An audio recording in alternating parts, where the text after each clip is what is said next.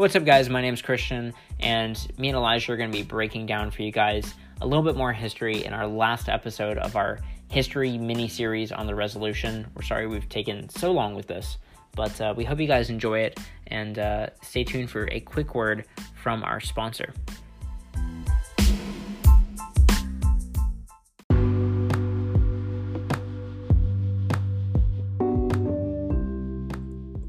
Okay, guys, this is going to be another episode of our history series. Last time we looked at Glass-Steagall and the Federal Reserve, and tonight we examined the history of the gold standard, a case that is very relevant this year, and the massive piece of legislation that we call Dodd-Frank, which is also super relevant this year. After the first episode, we have had to break up the 20th century stuff into specific issues. There's just so much history here, guys. So bear with us. But first, let's start with the history of the gold standard. And before we jump right into that, just a quick public service announcement, a little bit of housekeeping here. We're both recording on phones that it seems don't have headphone jacks at the moment, and we don't have all the adapters and all that stuff taken care of yet. So forgive us if we have any background noise or speaker stuff. We're just going with it at this point, guys. So Elijah, take it away. Okay, thanks for the intro, Christian. Guys, basically, a gold standard is a standard in which it's where the paper money, like a dollar bill, is represented by gold, or rather, the paper represents the gold. This means that a certain amount of dollars is fixed to a certain amount of gold. In the same way, a British pound sterling, it used to be literally the paper equivalent of a pound of sterling silver. That's not how it is now, but you can see how the name fits in. So if I went to the bank and they didn't do this throughout all history, only certain banks in the largest part of American history could trade it for gold, but you'd take your $10 and they'd give you $10 worth of gold. So really, you were just walking around with $10 of gold. Because of currency, gold has a long and rich history. People have fought, killed, worshipped, and worked to get gold for millennia. But because we Americans are a narcissistic bunch, we're going to start with the U.S. history. From 1789 to 1862, the U.S. operated on a bimetallic standard. Bimetallic. Yeah. Two metal standard, meaning it used both gold and silver as a standard. There are a few problems, however, with a bimetallic standard. They put into place Gresham's Law and Thayer's Law. These are two economic laws that I don't want to go into detail. If you want to know, you should take an Econ 201 class.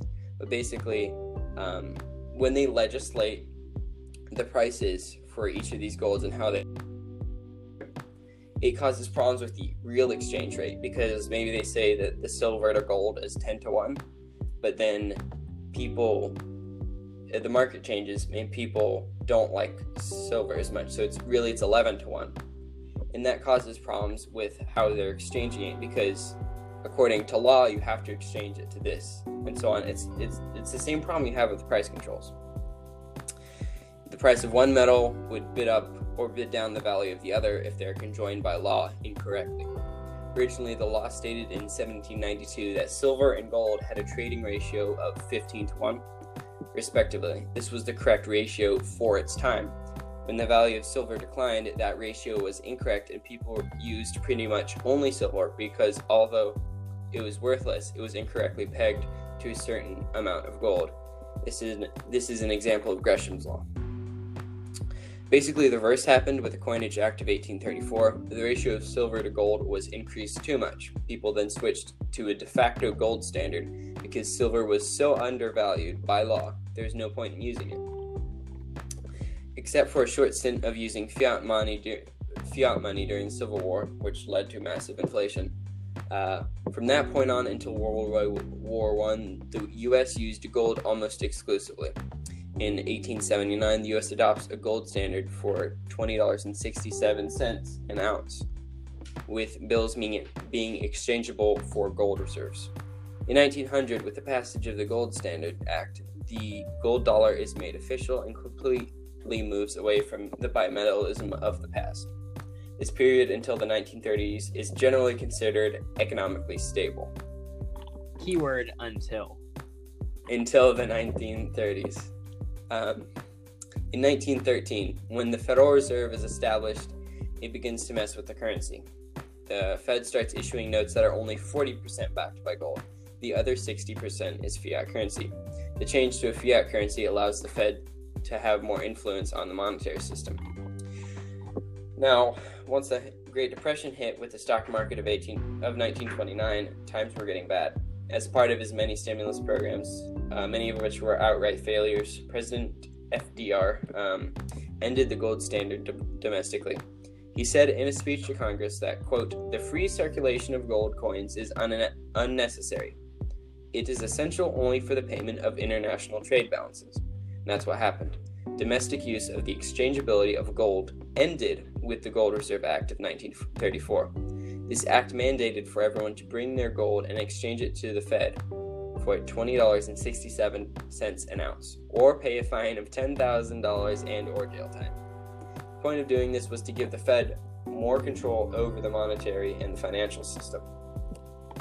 Now we jump forward 10 years and we have the Bretton Woods Conference in 1944, where the U.S. and representatives from 43 other countries met in New Hampshire to brainstorm over the post-World War II financial system. The conference ended with each country pegging their currencies to a fixed rate in exchange to the dollar, which itself was pegged to $35 an ounce. This created a golden backbone to the international financial system. Americans could still not, however, hold gold themselves. Gold's only purpose was as a reserve currency for the international monetary system. It was not until 1974 that Americans could own gold domestically again. Excuse me. After running deficits to pay for the Vietnam War and numerous social programs, the United States government was in a fix. Four nations began cashing their dollars in for gold, and Britain asked to be paid back on debts with gold.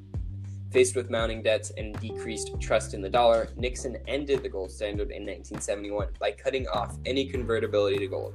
This put the dollar, and by extension the rest of the world, in the current fiat system. Something interesting to note is that whenever the government had debts or wanted to pay for something it couldn't afford, then it would stop working with the gold standard. This happened both with FDR in the 30s and Nixon in the 70s. Now, that's pretty much what I compiled on the gold standard. On to you, Christian, with what I see as a very lengthy passage on Dodd-Frank. Sure thing. Everybody listening to this, I'm sure y'all can tell this is really a one-take thing. We're not getting super thorough here with editing. But before we start with Dodd-Frank, I'm curious, Elijah, because I think we probably in real life disagree on this a little bit, so I'm just curious to hear your perspective. How do you feel about the idea of bringing back the gold standard as a policy move? As a policy move? Mainly from a debate perspective, to be fair, because obviously there is evidence on both sides. Mm-hmm. But from that perspective, when you look at it as a debater, how do you feel about it? I think that gold is freaking awesome. And there's so many advantages to having gold. The biggest one I think would be the government can't mess with the monetary system, which I like very much. But, well, directly that is. But I'm not sure I think that if it could happen, it would be a good option, but I just don't think that it could, because from the estimates I saw, we don't have enough literal gold to back the dollars we have in the economy at the current rate. If we did transition to a gold standard, then gold per ounce would shoot up like 2 or 3 times than what it is now. So, and gold is there's a fixed supply of gold in the world. So it's long term, but it's not like long term it won't last forever. So yeah, pretty much it's just would it work, and if we tried to, it'd probably mess up the entire metal market really badly, I think, because it would be government setting certain dollars. I think it would rapidly inflate the dollar, because they'd have to set so much dollars to so little gold, so the value of the dollar would have to plummet. That's how I see it anyway. But so interesting. So it sounds like you kind of want it, but you also admit that it kind of wouldn't work at the same time. So awesome in theory, but not good in practicality. That's how I see it. Interesting. Okay, cool. Cool. Well, jumping on to Dodd-Frank a little bit, because we want to not keep this too long, but Dodd-Frank is a little bit lengthy, so we have a lot to break down here. Moving on to the second half of tonight's episode, Dodd-Frank was a very significant piece of legislation that was signed into law in 2010 by President Obama. The law was officially called the Wall Street Reform and Consumer Protection Act. However, it's gone down in history as Dodd-Frank in honor of two politicians, Senator Dodd and Representative Frank, who put forward the legislation in Congress. Dodd-Frank's significance comes from the timing of when it was passed, coming into place following the Great Recession of 2008. Dodd-Frank was essentially an attempt by the government to prevent the likelihood of another recession happening ever again. As is the case with all things done by the government, however, Dodd-Frank was both extremely controversial and incredibly imperfect, with it negatively affecting some of the banks that it theoretically should have helped. Now, Dodd-Frank is way too big for us to fully break down and analyze here. The bill itself is, I believe, around 800 pages, and the regulations that have come out of it are thousands of pages. So with that little disclaimer out of the way, we're going to do our best to break down what we know about Dodd-Frank to date. Before we get enmeshed in the details of Dodd-Frank, it is important, however, to understand that the two different sorts of perspectives you'll encounter on the Dodd-Frank issue. On the conservative, Republican, or libertarian sides of the aisle, you will see people arguing for economic growth and taking the stance that Dodd-Frank is overly restrictive on free markets and business transactions. And that isn't such an impossible case to argue, right? I mean, on a rhetorical level, it seems very compelling to voters that hundreds of thousands of pages of regulations and laws are probably a bit too complicated, and they're probably wasting everybody's time and money somewhere, somehow. On the other hand, you may see the more liberal Democrat side of the aisle arguing that either Dodd-Frank is a necessary evil, or even arguing that Dodd-Frank doesn't go far enough in terms of protecting consumers from risky business behavior. And when you look at it from the perspective that people who passed it and were advocating for it were coming from, I mean, they were just coming out of a recession, the banks had just crashed, the financial market was unstable, people thought it was super stable beforehand, and then all of a sudden the bottom fell out, basically. Or at least that was the perspective that a lot of Americans had. There were some people who were predicting it before it happened.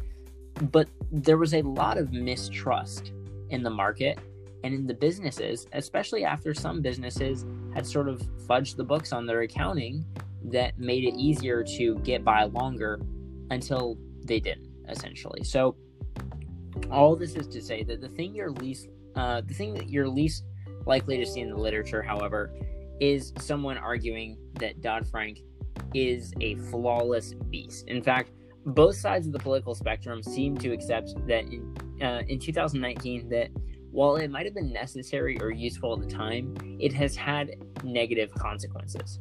So that's why I'm predicting now that the vast majority of cases, or successful cases at least, and I'll get back to what this is all tying into, the vast majority of cases dealing with Dodd-Frank will not completely repeal it, but instead they'll try to do one of three things. Option 1, cases will try to shrink or mitigate problems with Dodd-Frank.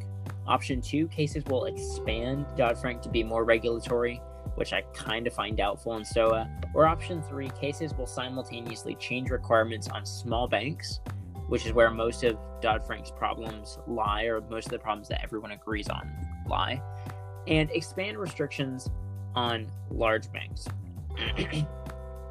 Okay, and all that is to say, by the way, that there's going to be lots of different views, none of which are 100% totally sacrosanct on the issue of Dodd-Frank, because it is, like I said, hundreds of pages. It's very complicated. So people are going to have some nuanced perspectives on this, and that shouldn't be a shock to anyone coming into this, that people could be arguing all in every direction dealing with this and what we should do with it, because it is not a settled issue.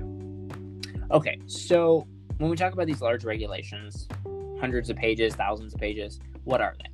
Well, buckle in, because I'm about to run through a long list of bullet points brought to you guys from history.com. So under Dodd-Frank, banks are required to come up with plans for a quick shutdown if they approach bankruptcy or run out of money. Seems simple enough, right? Financial institutions must also increase the amount of reserve money they hold under Dodd-Frank. So basically the reserve ratio was increased to reduce the risk of a run on the bank. Additionally, every bank with more than $50 billion in assets, so that's sort of the government's way of drawing a line in the sand to determine or differentiate big banks from small banks. Banks with more than $50 billion in assets have to take an annual stress test given by the Federal Reserve, which can help determine if the institution could survive a financial crisis. As a quick aside on that, lots of people have criticized these stress tests and said it is not reliable at all as an indicator for whether or not banks could survive, but that's just a free nugget for you guys. Also under Dodd-Frank, there were some agencies that were created, and these are going to have their own probably cases and controversies throughout the season, but really quick, some of them. So there's the Financial Stability Oversight Council, the FSOC, which identifies risks that affect the financial industry and keeps large banks in check, quote unquote, according to history.com. There's the Consumer Financial Protection Bureau, the CFPB, that was basically created, I believe, by Elizabeth Warren. She was really influential in the establishment of that. I keep seeing Warren's name pop up in all these banking legislation, and I just think her. Yeah, it's really interesting right now since she's running for president. Seeing her name pop up all over this legislation that we're debating, that is from about 10 years ago now. It's really, I don't know, there's just something interesting about that. But for those of whom don't know, Elizabeth Warren, you may not be a fan of her politically. I'm not a fan of her politically. This doesn't really have much to do with that. This is just as a matter of policy, since it's relevant to what we're debating. She sort of came into the political scene from the approach of going after the big banks, basically, after they crashed and after a lot of people lost money with them. She was a Harvard law professor, I think, dealing with auditing or something, so like business law. And I believe that's her background. And so she was very influential. The Obama administration, I think, sort of pulled her in. I don't know all the details with that, but she had a big say in writing some of the regulations that created the Consumer Financial Protection Bureau. And those of whom like the CFPB and think it's good, usually on the Democratic side of the aisle, sometimes we'll talk about how good it is and maybe how it could be improved, but generally how good it is. And basically, those who don't like it typically say the CFPB is awful, it doesn't really do anything, it goes after the wrong people, all that. So the idea may be good to go after, to work with bank regulators and stop risky loans and bad practices. And it also oversees some other things like credit and debit agencies for whatever reason, as well as payday and consumer loans. The implementation of that's very controversial. Last thing, the Office of Credit Ratings ensures that agencies provide reliable credit ratings. Again, that's a bullet point, so I don't know all the details with that, but that's something possibly worth looking into. Oh, I'm pretty sure I understand why that's a thing. So, when we had the 2008 crisis, there was an overconfidence in the housing loans and stuff. Mm-hmm. The reasons as to that overconfidence were because the federal government was insuring, and the federal government was insuring those loans, and the Justice Department was pressuring businesses to take loans from minority and high-risk communities. From minority communities, which happen to be often high risk. Now, the problem with that is that if the government insures it, and says you have 100% satisfaction guarantee, big banks, then all the big banks are going to be like, okay, we got 100% satisfaction guarantee. But when Lehman Brothers calls the Federal Reserve and says, hey, we need a helping hand, man, and they say, oh, we're out of money, where is that 100% satisfaction guarantee? It's gone. But the way it's been viewed is that all these credit rating agencies and the banks fudged up their own ratings, which ratings were correct for the time because somebody else was making the guarantee. Interesting. Cool. Yeah, so there's lots of stuff there. Hopefully you guys are getting little tidbits out of this, and at least hopefully this is interesting stuff. I know this is really, really complicated stuff. I know putting together stuff on Dodd-Frank is like so boring. So I hope you guys are a little bit more entertained by this than I was whenever I was making this content. But all that said, there's still a little bit more to talk about with Dodd-Frank, believe it or not. So a few other things really quickly that are under Dodd-Frank.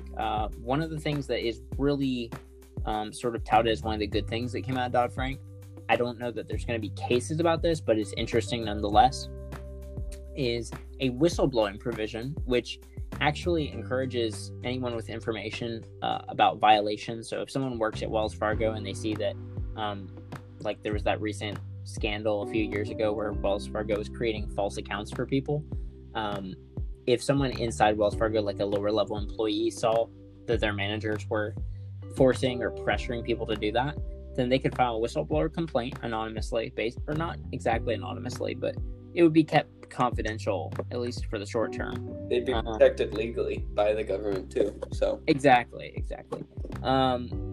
With the CFPB, and I think it was with the CFPB. It could have been another sort of sub-agency, but I'm pretty sure it was the CFPB. And then at the end of all of it, since basically if you do a whistleblower complaint against one of these big financial firms where privacy is really a big deal, and where sometimes if they make mistakes, it's the whole idea of you keeping your job there is that you don't rat out the mistakes.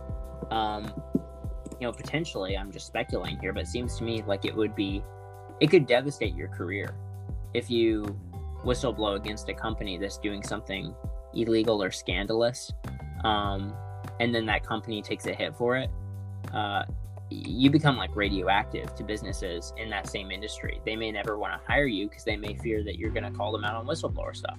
Maybe, I don't know, but that's my speculation. But under the whistleblower rule, when the settlement is reached after you're protected and everything, and the people who end up, presumably there'd be a class action lawsuit like in the Wells Fargo case, and once the bank pays out money to the people affected, the whistleblower gets like 10% of that settlement, which doesn't sound like a lot until you think about the fact that these settlements are sometimes in the hundreds of millions and billions of dollars. And so basically, if you're a whistleblower and you report on one of these companies, you are set for life afterwards. There's a huge financial incentive to report violations by these companies when dealing in the financial industry with people's money. So I don't know if that's going to be a case necessarily, but I just thought that was really interesting, and y'all would find that fascinating. So one more thing, and that is the Volcker Rule. The Volcker Rule is a federal regulation that generally prohibits banks from conducting certain investment activities with their own accounts and limits their dealings with hedge funds and private equity funds, also called covered funds. Now, I don't know about all of our audience, but hedge funds and private equity funds are still new concepts to me. So what you need to know for the moment is that hedge funds are sort of like large pools of investment, similar to mutual funds, but they're considered to be more risky because these types of funds can make big sell-offs or big buys of stock or something very quickly along those lines. So by limiting involvement in hedge funds and the like, the Volcker Rule's intent was basically to prevent banks from taking extreme risks with consumers' money to avoid that sort of high risk, high reward gambling that businesses sometimes do, that on one hand could make their clients rich and on the other hand could down the whole company and the entire financial industry with it. While we're on the Volcker Rule, another thing that it pretty seriously impacts is banks' ability to invest in private equity. Like hedge funds, these investments have a higher potential risk and higher potential reward. Private equity is basically if I own a private business and I want to sell shares in that business, but I'm not publicly listed, those shares on the stock market, selling those shares on the stock market or something. This is kind of like if I own Chick-fil-A and I wanted to sell 10% of my holdings in the company, I could do that by selling private equity in Chick-fil-A. So in other words, the Volcker Rule limits banks and hedge funds and things like this from taking a big pool of money from all their savings accounts and then sticking that in private equity, like in Chick-fil-A or something, because there's just less checks there to make sure that the money's diversified and protected in case something happens to Chick-fil-A. Investopedia explains the idea behind private equity by writing, quote, "A source of investment capital, private equity actually derives from high net worth individuals and firms that purchase shares of private companies or acquire control of public companies with plans to take them private, eventually become delisting them from public stock exchanges. Most of the private equity industry is made up of large institutional investors, such as pension funds and large private equity firms funded by a group of accredited investors," end quote.